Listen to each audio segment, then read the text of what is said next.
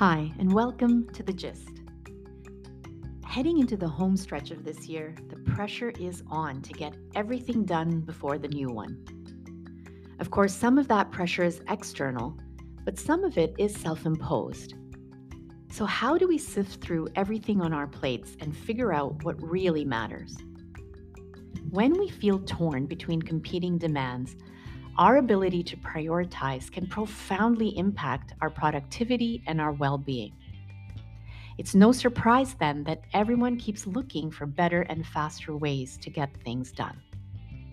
But I like to fall back on some simple, tried and true methods that have worked well for me. The two bucket system. Over time, I've realized that almost everything I need to do falls into two basic categories. Important and urgent items are tasks that must be done that day or that week because they're usually time sensitive or have other future tasks dependent on them.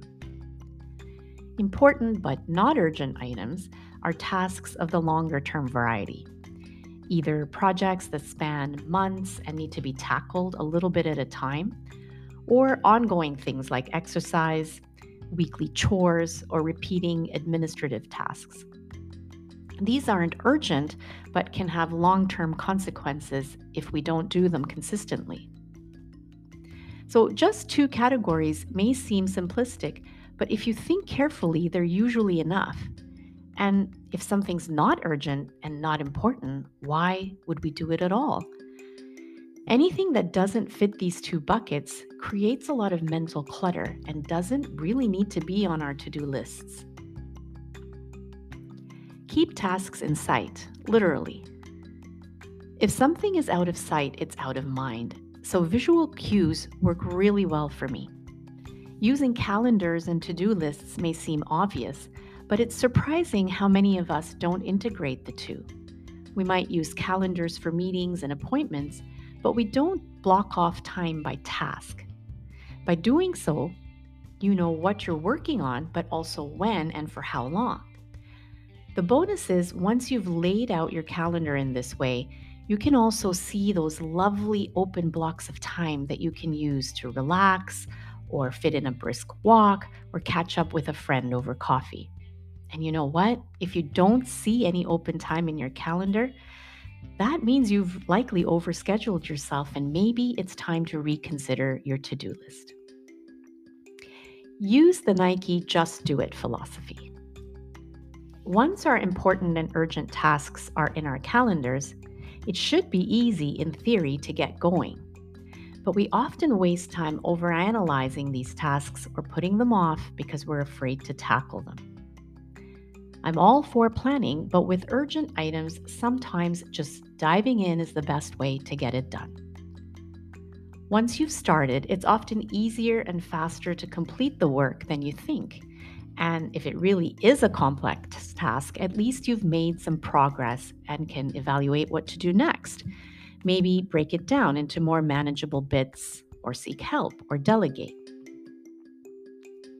Eat the elephant one bite at a time. I'm not sure where that saying comes from, but it always makes me smile. The proverbial elephant is, of course, some big work or personal project that seems too daunting to even start, let alone finish. Or something like exercise that we know we should do regularly, but just don't feel like doing. These tasks are harder because there's usually no immediate looming deadline or consequence, so we can trick ourselves into thinking we have lots of time. But eventually, even these long-term tasks catch up with us, and then we panic because we didn't start early enough. This is where incrementalism comes in.